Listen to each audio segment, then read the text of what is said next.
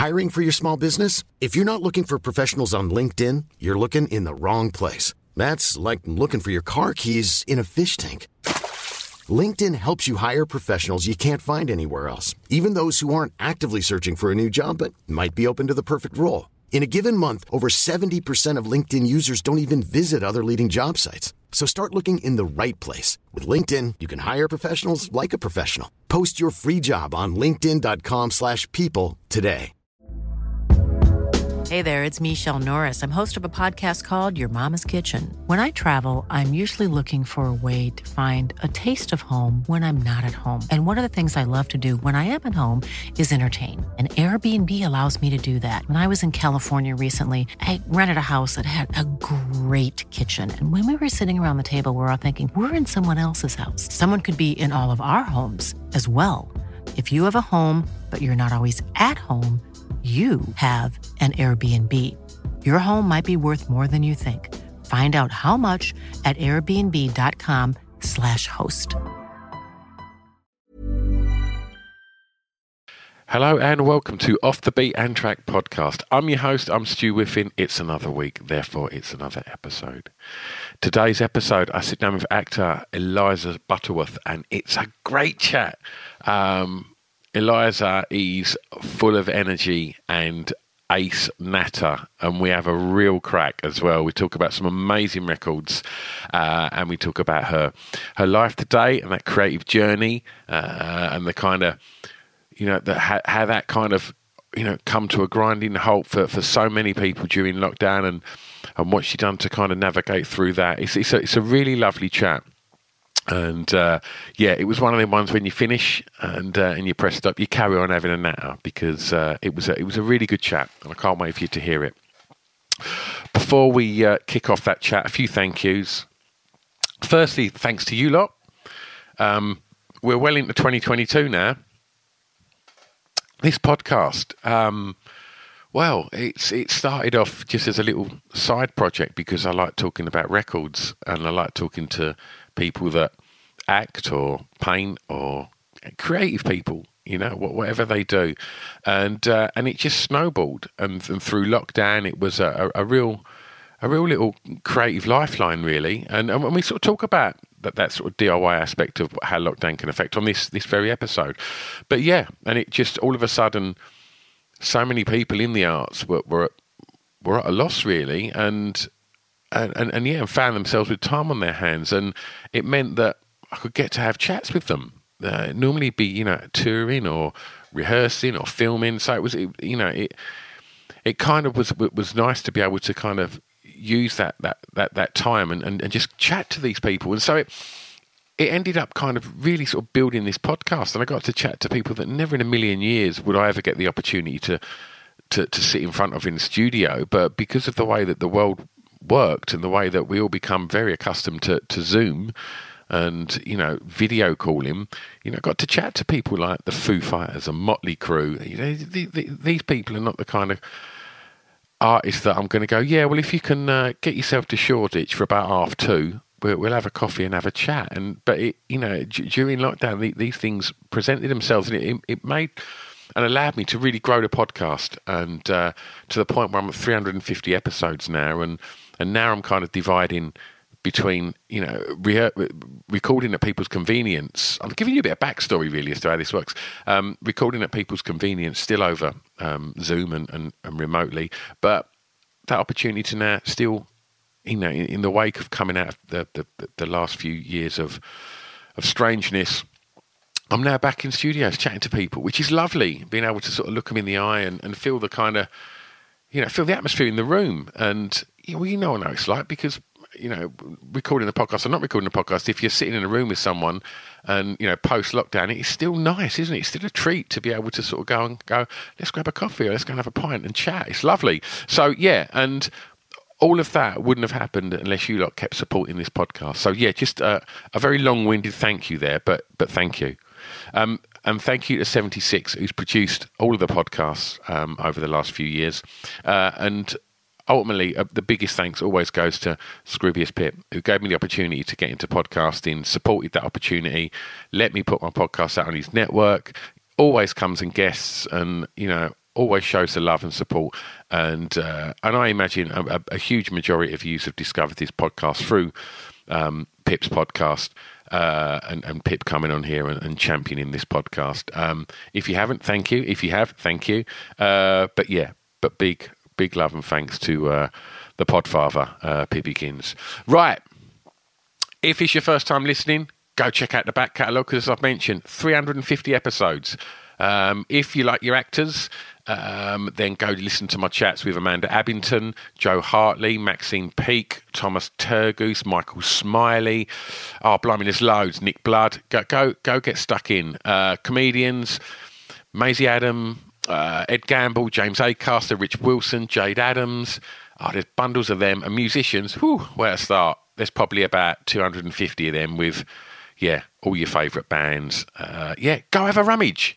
And anyway, I'm whittering on. It's the intro. It's not even the podcast. So, please enjoy Off the Beaten Track podcast with the wonderful Eliza Butterworth.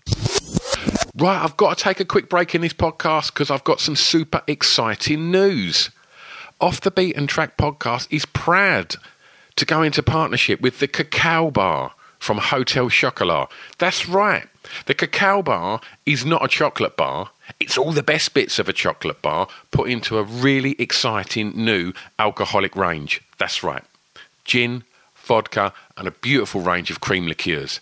So one of the big bonuses of this partnership is obviously I'm super thrilled to have Hotel Chocolat working with us, but they sent me a great big box of this stuff.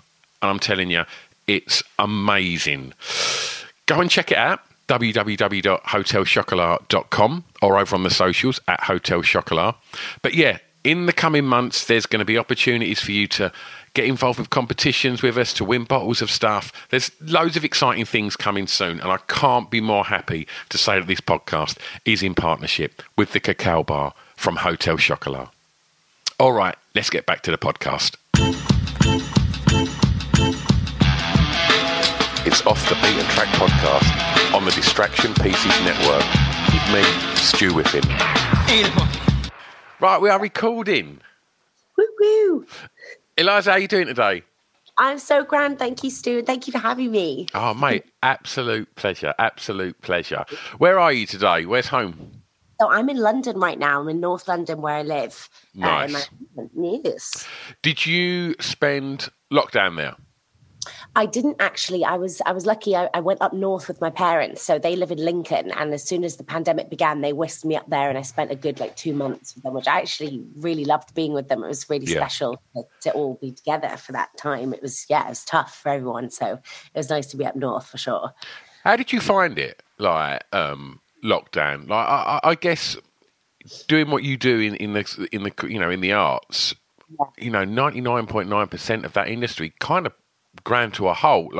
How did you find it creatively, and how did you find the last 2 years personally? How did you deal with it? Did you struggle in any way, or did you it was odd? It was so odd. It was odd. And my heart just goes out to everyone who was directly affected by it, just people who've lost loved ones. And, my main sort of feeling over the whole pandemic, because I look back and I just feel awful for those who have lost people. It's just so sad. And but when it comes to work and industries and stuff, yes, the acting industry definitely got hit major, especially theatre. That was really, really tough. And I have so many amazingly talented friends who just, as you said, their work just ground to a halt. And it was so devastating to see. And in a way that the first part of the lockdown, I wasn't able to work either. And then we ended up filming season 5 of The Last Kingdom, which I've been doing for years. And so luckily with filming, it was tricky because we film in Budapest and Hungary. And so they basically had to live down there for about 8 months solid. No one could kind of leave or come back and forth or anything like that, just because of the safety of that. No one sort of traveling too much or, potentially contracting COVID or whatever. So they were really amazing, actually, our sort of production team, to have let it all, still be able to happen during such a tough time. Yeah. So I was kind of one of the lucky ones. When I look back at it, I think, gosh, it's, I was okay that I got to work and still be creative during that time. But my gosh, so many of my friends, it was just so awful. And I think it's made a lot of creative people even choose different career paths, even, you know, that sort of instability that comes with our industry has it sort of frightened them, and they've gone into different routes now, which is also kind of sad because they have such talents and skills, and it's you know, it's upsetting that they've had to swerve away from their natural instinct of what they want to do. But yeah, so I was one of the lucky ones, I will say. So I know what you're saying about that, and it is a shame that some people obviously have to pay the bills and had to, you know, maybe do something that wasn't their dream career path. But I do also think that a lot of people in the kind of creative fields, like if you look at musicians and things like that, all of a sudden they couldn't go to studios, they couldn't go to rehearsal rooms and you know, and write songs. And I think what a lot of creatives did do, and I mean, I think it's a lot harder to apply that to sort of actors, but I think people just looked at what they had at their disposal. I mean, look at what we're doing now. Like, who was doing Zoom chats 3 years ago? Do you know what I mean? Normal. Yeah, like, completely. And it's ridiculous. I was literally saying to my wife, like, this week, I was going, like, do you know what? Like, I think I'm, like, have a really sociable life, but I'm just taking stock of it. And I'm thinking, I speak to, like, you know, 2, 3, 4, 5 people a day and have these beautiful, long, you know, conversations about art and creativity and stuff like that. But I am fundamentally sitting in my shed talking to myself in a laptop. Do you know what I mean? It's not actually. You look at the context. You're like, hold on a minute. Yeah, I haven't actually left the house or seen a human being. So it's like it is quite strange. But I do think like that kind of thing of like having all of the things that you usually do sort of stripped away. I do think a lot of people then went, right, well, what have I got at my disposal? What can I create? And I think some really amazing stuff's come out of that. Like, I completely agree, Stu. It's amazing how quickly we all adjusted and how everyone sort of took care of each other in the ways they needed to, but via so many other methods we never thought possible. So like Zooming friends or throwing a friend's birthday over Zoom or house party or whatever it is. But definitely creatively, I will say so many of my friends who are actors especially became writers during the lockdown and with their amazing ideas and visions that they'd always sort of had stored away. They finally sort of had the time and space to think, right, well, I can't act, I can't be on a stage, I can't be in front of a camera right now. Well, what do I have at my disposal? I still have these other creative thoughts. Let me get down the page. And oh my goodness, so many of my friends have created the most stunning work, plays, screenplays. It's just like, wow. And if anything, I'd say now in this current time, a lot of actors would agree there's been an influx of writing. There's been an influx of projects that have now been submitted and people are trying to make. And that comes from like amazing small little theatre companies to like huge giant television productions. So from that, I will say if there is sort of a kind of nicer element to look at what could have potentially come out of it is that, you know, that the creative people could, you know, let those ideas flourish in a sense. And, you know, because it's such a devastating time for so many people. And I suppose it's just nice to see that time was used in a really great way and that some cool projects have come out of it. So I definitely have seen that for sure, hands down. It's brilliant. Absolutely. Right, let's talk records. Ooh, exciting. Track 1, I want you to tell me the song that you think's got the greatest ever intro, please. Well, so this is not a very well-known song, I wouldn't say, but it's called On and On by Harvey Mason, and it's a 1970s track, and the opening is just the coolest track you've ever heard. It's just like funky drums and like pow, and it's super 70s, super disco, and I would say my favorite genre of all music is 70s disco. Like, I absolutely love it. I used to watch Soul Train videos as a kid. Oh, man. Like, wow, right? Woo! All of that kind of stuff. I just think, wow, that era of time, the way people looked, the way people moved, there's such a freedom, and you can hear that in the music. And so although this isn't a well-known song, I think it encapsulates that beautiful, funky 70s vibe where it's just a chill coolness. And I love people like Curtis Mayfield and like Chic. And there's just so many incredible bands that I just think, wow. And I just listen to their music every single day. So although this one isn't super well known, I feel like if somebody heard it for the first time, they would be like blown away. Yeah. And actually often I sit with my friends, whenever we listen to 70s music, a lot of them will say, imagine being in that era at that Studio time. 54, imagine. Studio 54, oh my God. And hearing that song for the first time, you know, like George Benson's Give Me the Night or something like that.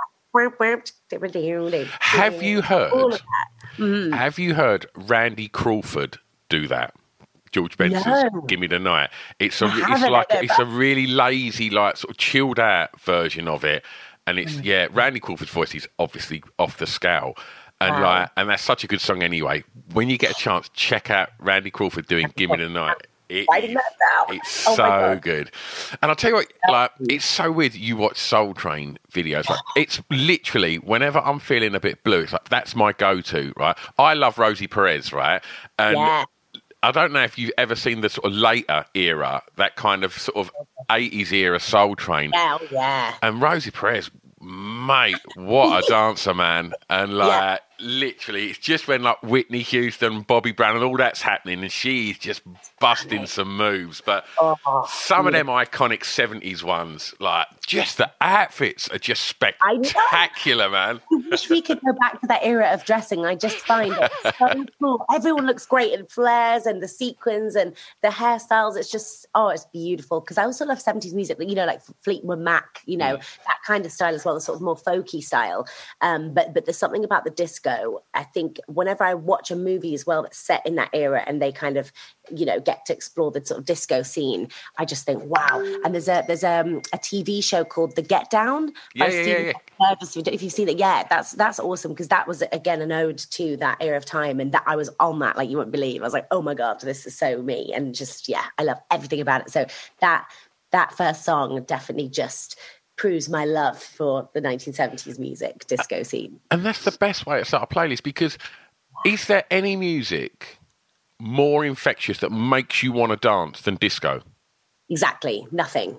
Anything that Chic drop, the minute it drops, it's like, I need to move. Don't Stop Till You Get Enough by Michael Jackson, right? The minute you hear that, woo, and them strings come in, it's like, I need to have a dance. You just want to dance. Exactly, 100%, like Sly and the Family Stone. And there are so many like really sort of unknown ones, which is why I decided to pick this one rather than a really known one, because there's so many that are so sensational and they're not overplayed in a sense. Yeah. So when you find them, I think they're like little gems. Yeah. So when I found this one, which was quite a recent find, maybe like a year ago, I was like, oh my God, this is so me. But I couldn't believe I'd never heard it before. And I thought, well, there's so many other fabulous songs and records out there from that era of time that you just stumble upon. You think, my God, that is fantastic. So this is one of those like hidden diamonds for sure.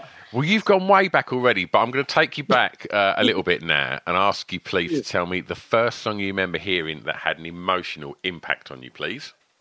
Well, the one I chose was actually, it's very much to do with my mother and my grandmother. So my mother is Italian-American, and her mother used to sing the song Que Sera, Sera to her. And there's a beautiful version by Doris Day. And that's the version my mother would play for me. But she got sung that to her as a little child from her mother. And I never met my grandma, unfortunately. And I was, so devastated. But I have pictures of her all over my house. And she was just such a beautiful woman. And so she used to sing that to my mother. And then my mother used to sing it to me as a kid. We used to have the little tape of it in the car, and she'd put the little Doris Day on. And so to me, that was my first sort of emotional tie to a song, because I adore my mother and adore my grandmother. And so just to have that lovely link, it always affects me when I hear it now as an adult. I get kind of choked up, even though it's a very sweet song and it's just about what will happen in the future and who can predict the future and what will I be. There's just something really sweet and also really, really sad about it. Really, really just like moving. So that's the song that I feel like always used to get me. And I really love like old school singers. So I used to collect a lot of Billie Holiday, Ella Fitzgerald and Nina Simone albums as well. And I know Doris is like kind of in a different category in that sense, but that sort of really old school classic singing style as well, I just adore. So that's also the kind of music that would move me when I was growing up. I was quite an odd child that I would literally listen to Ella Fitzgerald all day. Everyone else was listening to like Green Day, and I was like, Ella Fitzgerald's album, pop that on. It was so strange. And I used to wake up with it. I had a massive sort of like, not boombox, but like a sort of stereo thing with a CD player right next to my bed. And every morning I'd whack in either a Billie Holiday or an Ella Fitzgerald, and I do like my hair for school, always listening to that kind of music. Amazing. And Doris Day. So yeah, that was my stuff growing up for sure. Que Sera, Sera's, it's such an emotional song, and it's like there's an element of longing to it, and like, whatever will be, but there's it's just tinged with, I don't know, it breaks my heart a little bit when I hear that record. Do you know what I mean? Yeah, completely. And you just think, and that no one can really tell you what the future, what lies ahead, but that, just to be, just to be happy and just to be you. And so there's something really sweet, especially coming from a mother singing that to you. There's like this love and support and protection over you and going, well, we love you. So that's all that matters. That's what will be in the future, isn't ours to see. It's just like, that's a stunning thing to think about, for sure. Did you ever, you're probably too young, but did you ever watch The Royal Family, the comedy? I know exactly what you mean. And I probably dipped into a few episodes because my parents would have 100% watched it. I know of it and what it's all about, for sure. Well, was that song in that? The scene in which the grandmother passes, and one by one they walk up to the hospital bed to say their last goodbyes. Que Sera Serari's playing. And it's like, and it's heartbreaking. It is absolutely heartbreaking for a comedy as well, because it was tinged with a bit of drama as well. It was so well made. But yeah, that song, as soon as you sent it over, I got goosebumps thinking of that scene before I think of anything else. Like, because it's such it was an amazing TV show, but that record is so poignant and just cuts straight through. And I don't know. It's just a sort of happy sad as well. It's a really strange song, and I think it's beautiful, but tinged with melancholy and yeah. I always find like sometimes the happiest of movies or with the most like stunning message are the ones that choke me up the most. Like Disney have been doing some amazing movies recently, like Coco, the one about like the beautiful Mexican tradition of La Dia de los Muertos, and then they go through, this family like tries to find all the people that they've lost, and there's something so joyous about it, like a celebration of death, let's say, but then there's also just, it's so devastating. You're like, oh my God. Or there's a movie called Soul as well that's kind of really, I've still not seen that yet. Oh, it's so cool. It's so cool. And that's just basically all about like us, our existence, and like what we see is important and what's not important in our daily lives. And it just puts it all into perspective. And again, like really happy, awesome movie, but it makes you think. And it's just like, I was crying my eyes out. I cried my eyes out.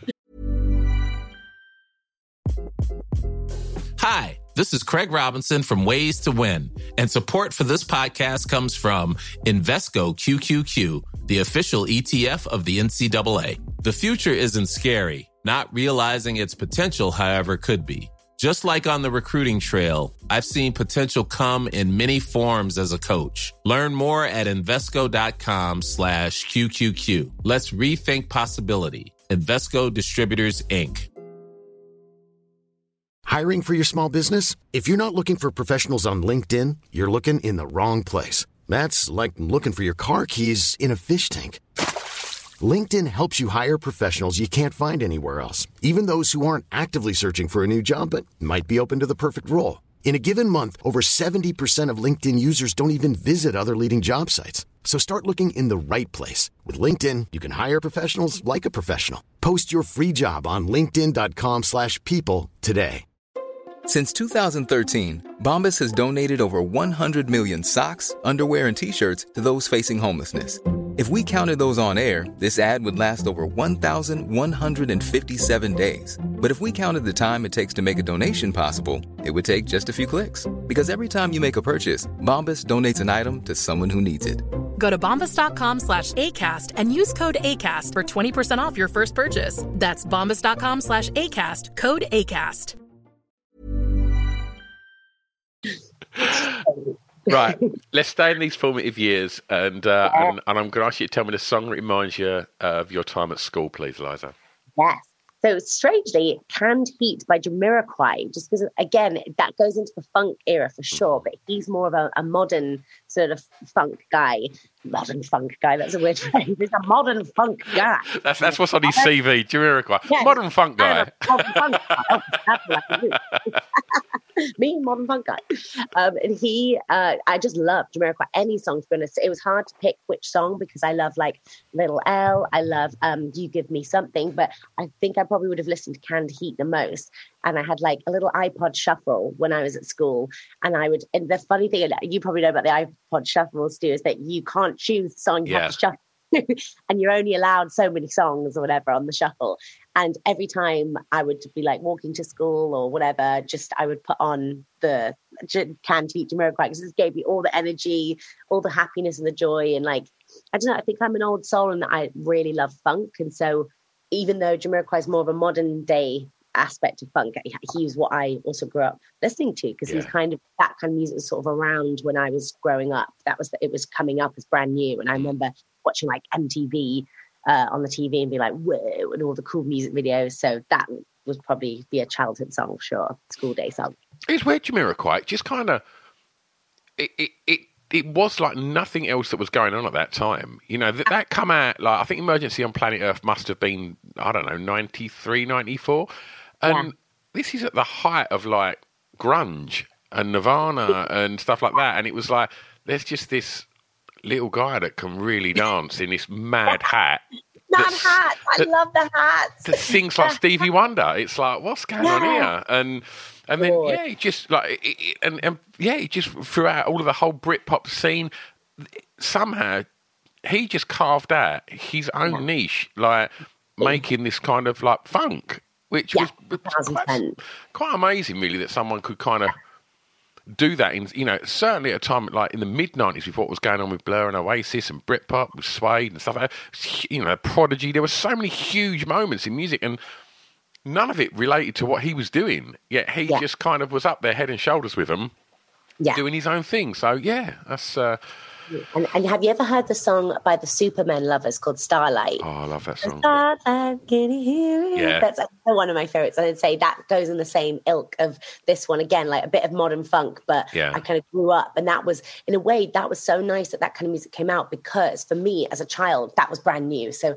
bit like earlier when I said, oh, imagine being in the 70s and hearing like one of those records for the first time, in a sense, that kind of music gave us the opportunity as kids to hear that song for the first time. So that's why I think I loved it so much, because I was like, oh, this has come out right now, right here, you know, this year. And then, it's so awesome and funky, and I get to hear it sort of first. This is like our music.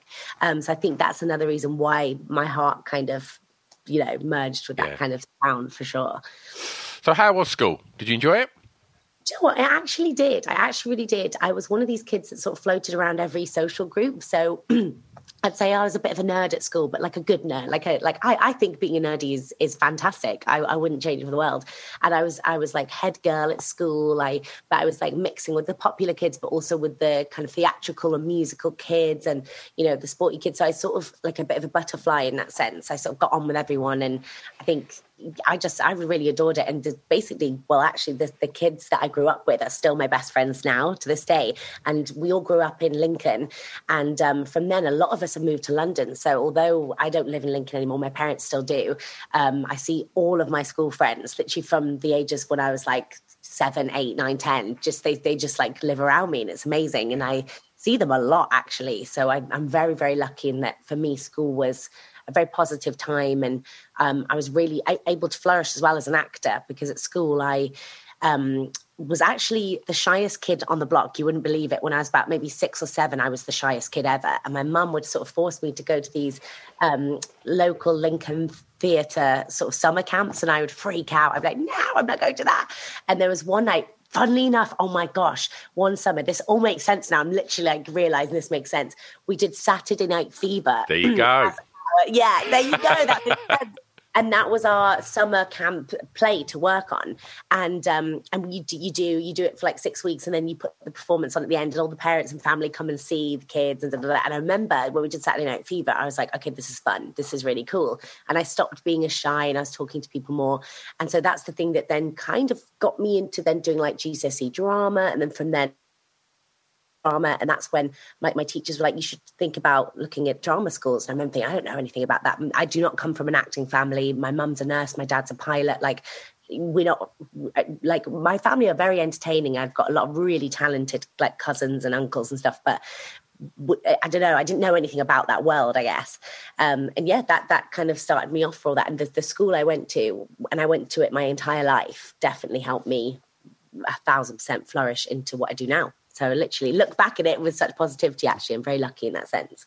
So, you know, you spoke about sort of developing your confidence through summer camps. And I guess, you know, the more time you're on stage, the more confident you're going to grow within that space. You've chose a ridiculously tough and competitive industry to work in. Yeah. That I'm sure comes with plenty of knocks, and you know, from the actors that I've spoke to on here, most of them said, you know, you need to learn to be able to take a knock on the chin, because it happens a lot in this industry. Confidence aside, tell me about drive. Are you driven? Definitely. I think when it comes to work that I'm extremely passionate about, for sure, I'm driven. And like when it comes to auditions, as you said, Stu, like a lot of people get knocked down, and you have to have that ambition. You have to have that love and compassion for your job. Otherwise, with all those knocks, you just think, well, screw this, I'm not going to do this anymore. Yeah.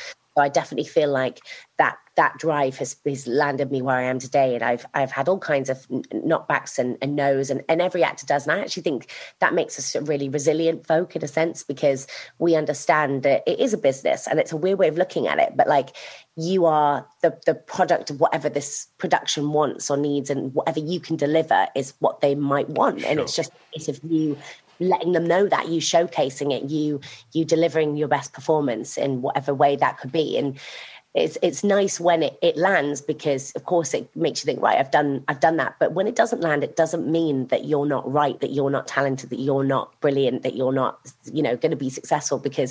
And that's the warped reality of where I think a lot of actors maybe really lose their self-esteem, because they take it really personally. And how can you not? Of course, sure. It's so natural. And I've had to really learn how to not to.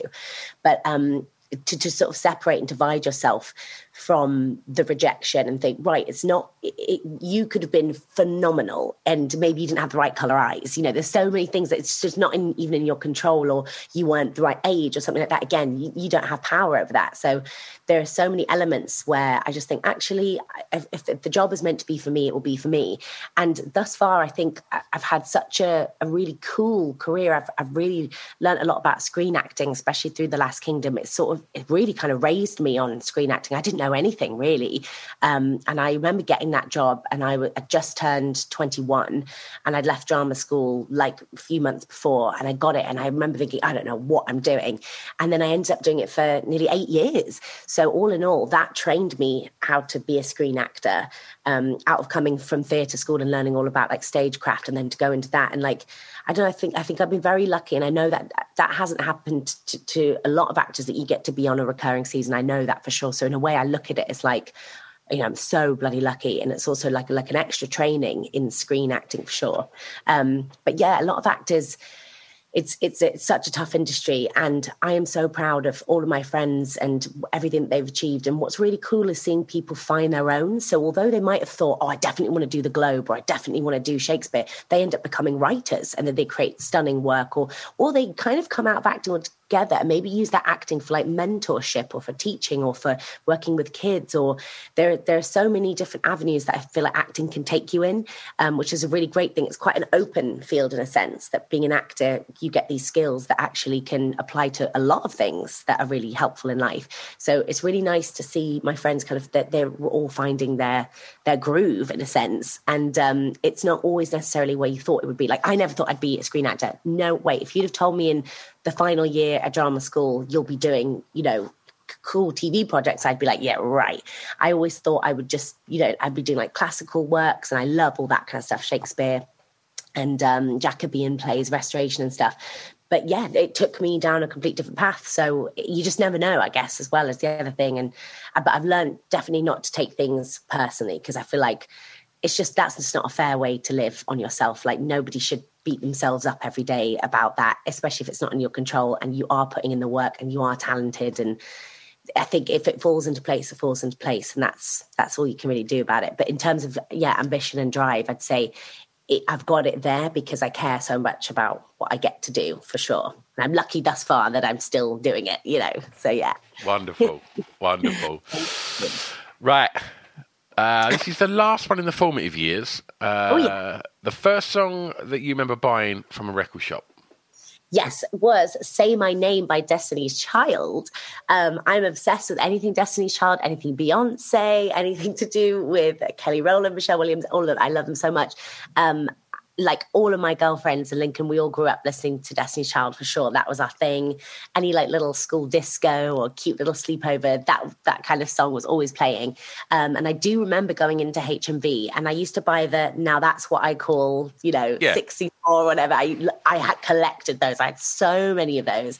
But I will say I remember buying the Destiny's Child album with Say My Name on it. So that was like definitely the one I bought. And I must have been about 10 or 11 or something like that, and got my mum to buy it for me. But yeah, anything to do with that band is just stunning. And it's the Destiny's Child sound is like kind of an old school R&B, which we're getting back a little bit with some artists today, which is really nice. But there's something so fun about that kind of music, but especially for like young girls growing up, Destiny's Child were a very powerful female group and very, very inspiring and moving and powerful. So I do think there was a lot of that in it, looking at them and being like, oh, I'd like to be like them one day, you know, like aspiring to be these, you know, fantastic women. So yeah, that was probably why I loved that song so much as well. Aside from the music that you was playing at home, was it a musical household anyway? Would mum and dad play records, or was there instruments in the house? Or that is such a good question, Steve. So I'm an only child, so it was quite a quiet environment to grow up in anyway. And I always say I wished I had siblings, but you know, of course I adore the family unit that I grew up in. But I often think if I did have siblings, we probably would have been a bit more creative and wild. But actually I would say it wasn't a very musical house. If anything, my mum would have played more music than my dad, but they didn't really influence me on my music. I sort of found that alone. So it's not like my dad was playing me funky 70s tracks and I found it. Like nobody really showed me that. My mum would play music in the car, but again, it was like Doris Day, sort of Italian music, that kind of thing. And she loved like Frank Sinatra and sort of like old jazzy things. That's probably where my Ella Fitzgerald and Billie Holiday love came from, was probably my mum. But on the whole, no, we weren't like mad musical at all. I remember taking up the drums when I was about 15 and I was like, I want to be a drummer. And I did, and I had lessons, and it was mad for a good 2 years. And I would say I was pretty good at it, but it's one of those skills where you've got to keep practicing. It's so physical. It's so about like your muscles, your dexterity, the coordination, your rhythm. And when I turned 18... And how understanding your neighbours are as well. Oh my God, exactly. And your poor parents downstairs in the kitchen going, shut up! I think that's probably why it went all a bit wrong, because to be honest, if I'd have maybe got an electric drum kit, I probably would still be drumming today. But I had a big old Yamaha Pearl drum kit. It was burgundy. It was absolutely so loud. They're so loud. So loud. And the cymbals like... And so I was practicing a lot, and like I'd have drum lessons at school, which was really, really fun. But when I turned 18, I moved to London, and I came back then that first summer of drama school, and I came back to Lincoln, and my mum had sold the kit without like blinking. And I was like, what the hell, Mum? What are you doing? And she's American. She's like, well, it was taking up too much goddamn room. And to be honest, you're not going to practice when you're in London. You're not going to fit it in your little place in London. So we just sold it. I didn't think you'd ever want to play it anymore anyway. And I was like, what? That is what? So then from there, I never really played them again. And so I only really had, although I say I can play the drums, I had a couple of years of, sporadic lessons and practicing. So I've got an amazing friend called Timothy Innes, who is just literally the most sensational man. And he plays my son on The Last Kingdom. And we were out in Budapest, and there's a time where we hired a drum kit, and he literally played the drums for us for an entire day. And any song that came on, it could be like Mr. Blue Sky by the Electric Orchestra, whatever it was, he played along. And it was honestly one of the most incredible days of our lives. We were like, what? Did you ever go? And I did have a go, and I was rubbish compared to him. I was like, oh, no. Because he's had probably a few more years of practice and stuff, and he's just so musically talented as well. So that came to him like a breeze. But yeah, I did have a go, and they were all like, all right. So good. And he was phenomenal. So it just shows that the power of drums, that you can add drums to anything, and it like zhuzhes everything up. Like I love the movie Whiplash as well, about the drummer. And man, what a film.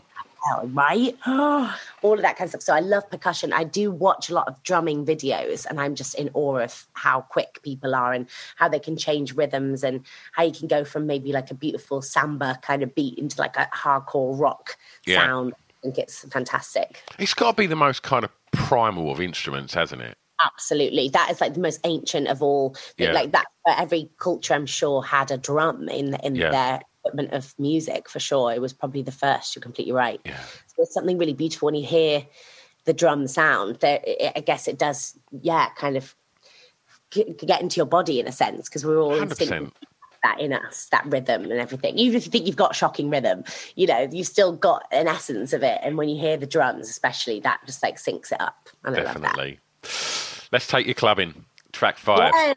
The song that soundtracked your years in Clubland, please. Oh, yes. I would say it's Body Groove by the Architects. Okay. And that is like a classic UK garage song. And I love anything to do with UK garage, whether it's Craig David, Rewind, with the Credo Bolt Selector, like all of that kind of stuff. I was probably more like 19, 20 when I started listening to that stuff, although it had been made way before that. But that's when I started really getting into that and like going out clubbing in London. Like I used to live in Tufnell Park, so Camden was like a real go-to for like clubbing and stuff, and like Central London, Shoreditch, that kind of thing. And going to any like grime night or garage night was always like the thing for me. I don't know anyone who couldn't dance to garage music. Like it's just so funky and fun. And again, I think there must be something that the sounds link to me again to a slight funky sort of 70s sound. There's something, or it's not 70s at all, of course, but there's something like old school about garage. Like it's not trying to be, I don't know, super modern or super synthy. There's like a cool funkiness about it that I can't even put my finger on. And I love rappers, and so like all of that intertwined was just like my thing. So Body Groove is the clubbing song. Love it. And I think if you look, you mentioned grime and garage, and they're both predominantly like they're British. That's British music, and like, and there's something that I see time and time again with guests on here when they talk about sort of garage or grime, and they're generally London-centric people, and it was just like, and I go to this club and it'd be like grime night or this, and then some people mention sort of dubstep again, and it was all like, this is all UK music, like coming from London. There was so much, obviously R&B and hip hop coming from the States, and I think these producers, like, and a lot of them bedroom producers, just took all of the little bits of that and just made this sound that's completely UK, and. Mom deserves the best, and there's no better place to shop for Mother's Day than Whole Foods Market. They're your destination for unbeatable savings, from premium gifts to show-stopping flowers and irresistible desserts. Start by saving 33% with Prime on all body care and candles. Then get a 15-stem bunch of tulips for just $9.99 each with Prime. Round out Mom's menu with festive rosé, irresistible berry chantilly cake, and more special treats. Come celebrate Mother's Day at Whole Foods Market. Even on a budget, quality is non-negotiable. That's why Quince is the place to score high-end essentials at 50 to 80% less than similar brands. Get your hands on buttery soft cashmere sweaters from just $60, Italian leather jackets, and so much more. And the best part about Quince, they exclusively partner with factories committed to safe, ethical, and responsible manufacturing. Elevate your style without the elevated price tag with Quince. Go to quince.com/upgrade for free shipping and 365-day returns. Even when we're on a budget, we still deserve nice things. Quince is a place to scoop up stunning high-end goods for 50 to 80% less than similar brands. They have buttery soft cashmere sweaters starting at $50, luxurious Italian leather bags, and so much more. Plus, Quince only works with factories that use safe, ethical, and responsible manufacturing. Get the high-end goods you'll love without the high price tag with Quince. Go to quince.com/style for free shipping and 365-day returns. And quite London. Yeah, exactly. And that I think that's exactly it too. It's just that it's such a unique sound that you hear it and you go, oh my God, garage music immediately. And there's something about it that is just so, I don't know, I just find it so brilliant. I can't not dance to it. Like that is a song that if someone played it at a party, immediately everyone on the dance floor would be like, you can't not. It just reminds me of the summertime as well. There's something so freeing about it. It's really fun. It doesn't take itself too seriously. There is a fun essence of it because I also love like American hip hop. I love it so much. And there definitely are some really fun like hip hop songs, but some of it can be quite like hardcore, like Tupac and, Nas. I love, but there's definitely like more of philosophical edge to their rapping and their lyrics, and which is stunning. Like you listen to it and you think, gosh, wow. And it's actually very thought-provoking. But there's something about garage which is just like, here we go, we're gonna have a good time, everyone's drinking, just like fun. So you can't like take it too seriously, and nor can you take yourself seriously when you're dancing to it. I think I love that element of it for sure. And I'm a summer baby. I was born in the summertime. So whenever I had parties, always in the gleaming sun. So if there's something that reminds me of parties and sunshine and birthdays and just get-togethers, and that's the kind of music that takes me back to that, for sure. Lovely. Well, let's take you home. Favourite track from an artist from your home county, please? Yes. Now, I'm being a bit skewish here because I was like, what bands have come out of Lincoln? And I did do my research, and I tried so hard, and I asked my parents, and they're like, we're not really sure. But one of the songs I chose, the band is actually from Sheffield, and it's the Human League. Mm-hmm. So they're from Sheffield. And the song is Don't You Want Me, which is obviously like the most iconic song ever. And as much as I love 70s music, I absolutely adore 80s music as well. I'd say 70s music is my number one, and then we go to like 80s, and then we go into like grime and like, not grime, garage and sort of R&B. But Don't You Want Me by the Human League is a fabulous song. And although I'm technically being naughty and cheating, they're from Sheffield and not Lincoln. They're so close, and I spent a lot of time growing up in Sheffield. Like, I've still got a lot of friends that live there. And I was there a lot. I'd always go to Meadowhall, which is their like sort of shopping centre. So Sheffield is still like part of me for sure. And I love this song specifically as well because I'm currently working on a project right now that's set in the 80s, and I've been listening to 80s music non-stop, and I just think it's phenomenal. There's something about it. It gets into your blood, like it's electric. There's something where you feel like an absolute G if you're walking down the street listening to that kind of music. And I don't know, there's something very cool about it all. Whereas the 70s gets me funky and happy and joyous. This is kind of more like cool. So the Don't You Want Me song is definitely one of my favourite 80s tracks. And I thought, well, they're from Sheffield, so it's close by. So, and it's such an amazing record. And I mean, I don't know if you know much about the story of the Human League, like the two girls that sing with Philip Oakey. Like the Human League, there was the Human League were, when they first set up, there was more members of the band, and that band left and formed a band called Heaven 17, who have the big song Temptation, which I'm sure you would have heard. Temptation, that one, yeah. But the Human League, like they basically went to a club in Sheffield, and he saw the two girls just dancing. And just went, do you want to join the band? And like, didn't even know if they could sing. And then, and obviously, I was working in a cocktail bar. Like, you know, one of the most iconic lines ever. And it by two girls that then become these superstars in the Human League and still playing to this day, just because they were kind of just spotted by the singer in the club and just went, come and join the band. But I love that. And so what I'm curious about is, of all the music that you've mentioned, I thought it was quite a curveball when you said that you play drums. And I thought, there's not much like kind of guitar music in this. And I was thinking, normally when people learn to play the drums, I suppose unless they're learning jazz drumming or whatever, like lots of people kind of, you go to is rock, I suppose. Did that ever? And also, in Lincoln, is the Engine Shed in Lincoln?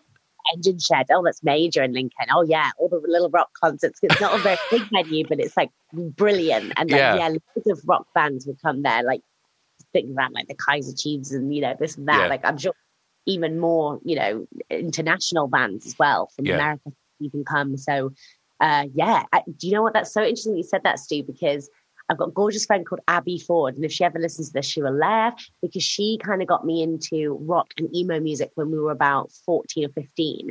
And I remember I would hang out every day, and I would listen to Green Day, Biffy Clyro, Billy Talent. And I actually think, so I'd have been about 15 then. That was right before I bought a set of drums when I was about 6. So I think that definitely influenced.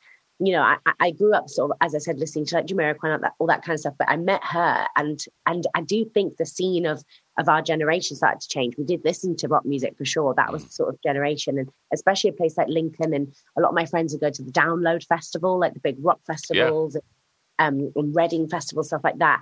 And I definitely was influenced by rock music for sure. And I would even watch Kerrang. You know, it's like next to MTV, and sometimes I go to Kerrang. And to be fair, actually, my favourite bloody band was Red Hot Chili Peppers. Yeah. I started talking about that era of growing up with a bit of rock and a bit of like wanting to be a drummer. But they're fundamentally a funk band. And then there you go. Do you see the tie? It always comes back to funk. That's just one of my gravestones. He always comes back to funk. Literally, always something to do with funk. Why they were my fave when it came to that genre. with the Red Hot Chili Peppers, of course, because they've got a bit of like grooviness about them. Completely. New single out today, I believe. I literally saw the video for their new single today. And Anthony Kiedis still looks about 30. And now when you think, he's got to be well in his 50s. And like the stuff that them boys put their bodies through in the 90s. And yet he's still got his shirt off, six-pack, looking absolutely incredible. You think, whatever he does every day, I'll have a bit of that. Because he looks incredible. That's amazing. And it's coming out today. Well, that says everything then, doesn't it? That's coming out today. That's an omen. That's fantastic. Wow. Oh my God. Right, last track, Eliza, and a song that many people may not know that you want them to hear. Yes. So I've chosen Jump by Van Halen, and I freaking adore this song. And like, it's again a bit of an obscure one, but it's an 80s song, and it's just so full of joy and power and like motivation, and I just love it. Whenever that dun, dun, dun, dun, dun, dun, whenever that starts, I'm just like, it just takes I didn't swear, by the way. You're fine. You swear on this podcast. But that's how much it gets me, just thinking like, whoa. And every time I hear that song, although it doesn't really link, apart from maybe with Human League, it doesn't really link with any of the other sort of songs. There's The Rock. But you've got the big lead synth as well from the 80s. There you go.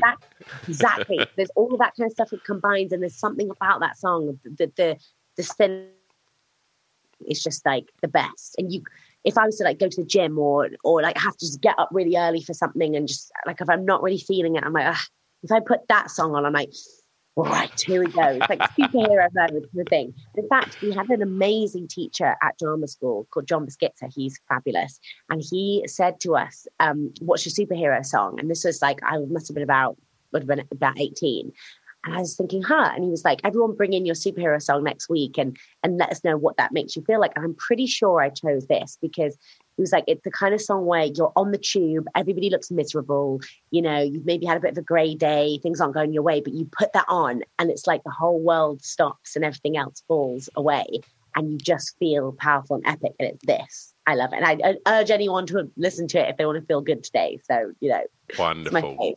Yeah. Well, we make it really easy for people to go and listen to it because we put a Spotify playlist together to accompany the podcast, so people can go and listen to all your song choices and some of the other songs that we've nattered about today. One thing I want to ask you, which I like to ask guests, I mean, you were just talking about like if you're sitting on the train and you've got your headphones on. Yeah. When you're sitting on the train and you're getting lost in a song, and then when you get off a train and you're walking to wherever you're going and you've got them headphones on and you're getting lost in that song, in your mind, are you in a music video? Completely, always, 1,000%. I've got the choreography down, I've got the outfit, I've got the steam machine, the disco ball is coming down from the ceiling, 1,000%. Higher. 1,000%. Love it. And I feel sorry for anyone who doesn't feel like they're in a video, they're deprived. You know what I mean? Like, you've got to feel that way. I love it. Eliza, it's been an absolute joy talking records with you. Before we finish up, just let me know what's happening for the rest of the year. What are you looking forward to? What's Eliza looking forward to this year, and what's happening professionally? We used to. So I'm really looking forward to the summer. And the good thing about the summer this year is that I will be in Tenerife literally in a couple of days shooting this 80s TV show. Lovely. And it's called A Town Called Malice, actually named after the song by The Jam, which is extra awesome. So again, a big ode to the 80s. And it's set, the show is set in Costa del Sol, and we're filming it in Tenerife for about 5 months. So my summer is going to be filled with filming and being creative and being with this lovely new team and family. And so I'm really looking forward to that. And pina coladas. And pina coladas. Oh, God. So that's what I was so excited about. And this new show is going to be awesome. It's for Sky. And it will be out in 2023. And it's like an 8-part drama made by the creator, Nick Love, who is awesome. Wow. And it's all about these amazing South London gangster family that kind of get into big trouble. And then they flee to Costa del Sol and the chaos follows them absolutely everywhere they go. So it's super awesome. And my character is very glamorous. She's called Carly. And again, big ode to the 80s. It's big hair, big outfits, big jewelry. And I just love all of that. So, Can't wait. Eliza, have a lovely day, and thank you so much for coming on today. It's been a joy talking tunes with you, mate. Yeah, thank you so much. Lovely. Thank you. There you go, Eliza. What an absolute legend. She was so lovely. We had a real good chat. Always good to talk about the funk and soul. And yeah, just a real lovely zest for life. And absolutely, really thoroughly enjoyed that one. So I hope you've got as much joy from that. Even if you got a fraction of the joy that I got recording that as you did listening, then you're in a good place. Big thanks to Eliza again. Thanks to everyone at Epilogue for helping facilitate that chat. And yeah, if you need to know anything about this podcast, back catalogue, Patreon, merch, offthebeatandtrackpodcast.com. I'll see you next time. Bye-bye. It's Off the Beat and Track podcast on the Distraction Pieces Network with me, Stu Whiffen.